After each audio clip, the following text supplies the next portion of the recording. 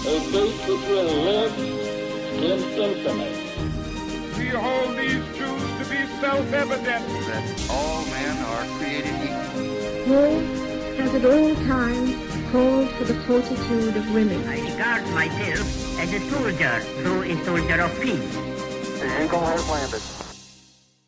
Welcome to the Today in History podcast, where you learn about an event that occurred today, July 26th, from history. Today's episode is titled, President Truman Ends Discrimination in the Military.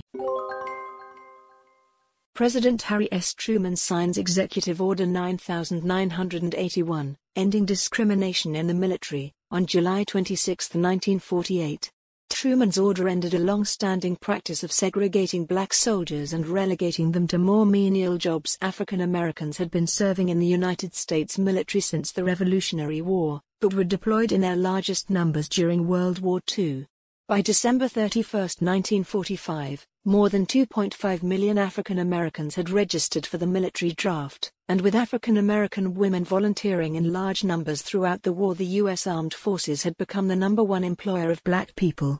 By the time World War II ended, some 900,000 African Americans had served in the Army, Army Air Forces, Navy, Marine Corps, Coast Guard and Army Nurse Corps. Black World War II veterans were eligible for a free college education under the Servicemen Readjustment Act of 1944, the GI Bill, as well as other benefits, but most faced discrimination when trying to access their benefits. This led many veterans to re-examine their poor treatment while they were in service.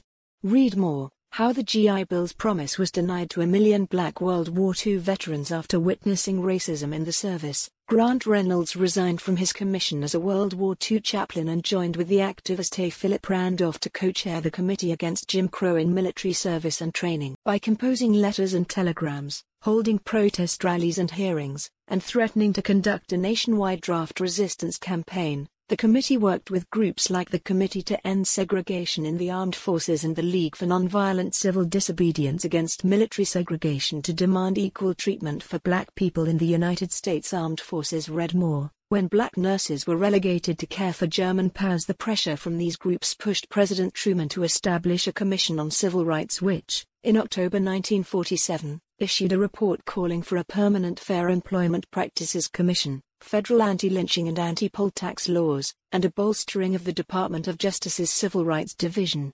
Truman urged the U.S. Congress to move forward with the commission's recommendations. When Congress rejected his pleas, Truman pushed for many of the proposals on his own.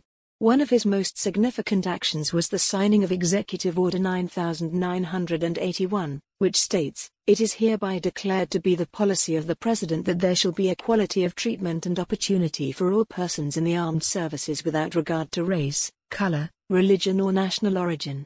Read more: Why Harry Truman Ended Segregation in the U.S. Military in 1948. Today's historic event is provided by History.com. You can find a link to the article in the show notes. Help support the podcast by rating us on your favorite podcatcher, or support it on Patreon by visiting patreon.com/autopod. Thanks, and tune in tomorrow for an all-new episode of Today in History.